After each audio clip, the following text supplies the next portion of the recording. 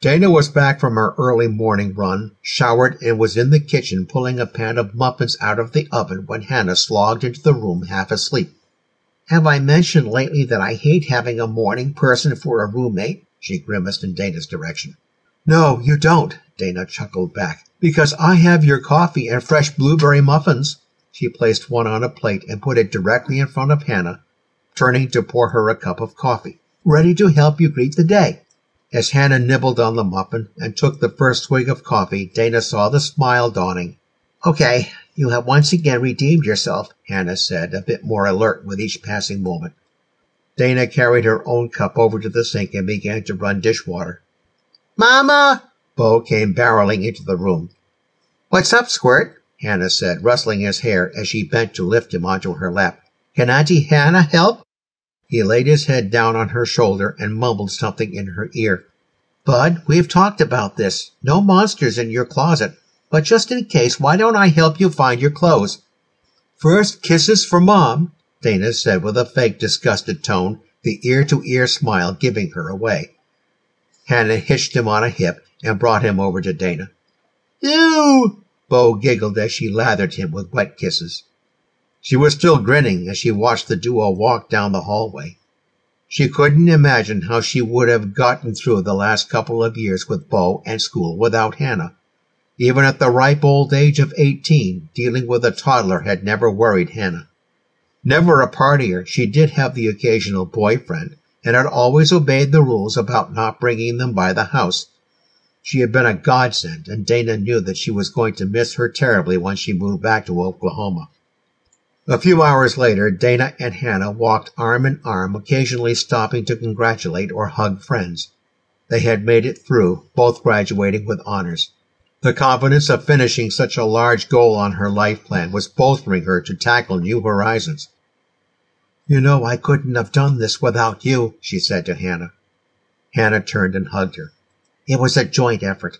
I would not have been nearly as focused and ready for the next step without your mothering," she grinned at Dana. "I'm going to miss you something fierce," Dana said.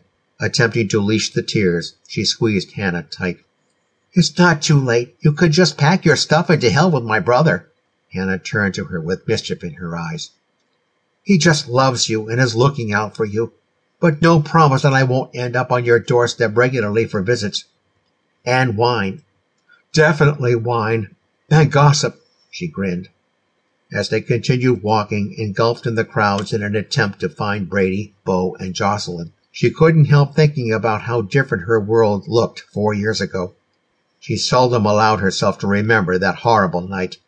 Daily she said a prayer of gratitude for Bo and Hannah. Each had saved her soul in their own way, and these days she was intent on paying that debt forward. The smile plastered to her face would not be undone, or so she thought. Suddenly, she wound her arm tighter around Hannah. Her peripheral vision had to be playing tricks on her because of the trip down memory lane. She had spotted the greasy head through the crowd, but refused to believe it was him.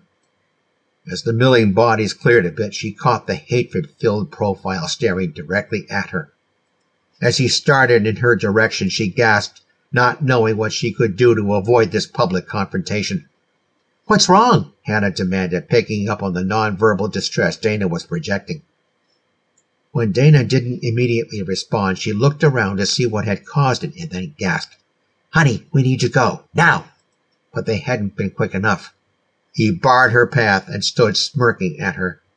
Knowing that he could frighten her was a high for him. It had always been about power, control. He kept popping up everywhere that she went these days. After 4 years in prison, he was angry, and she worried about the day when all that rage bubbled over into action.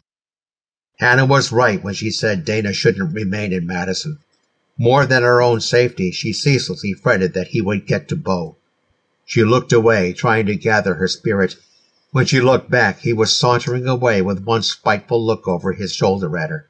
He would be back, she had no doubt.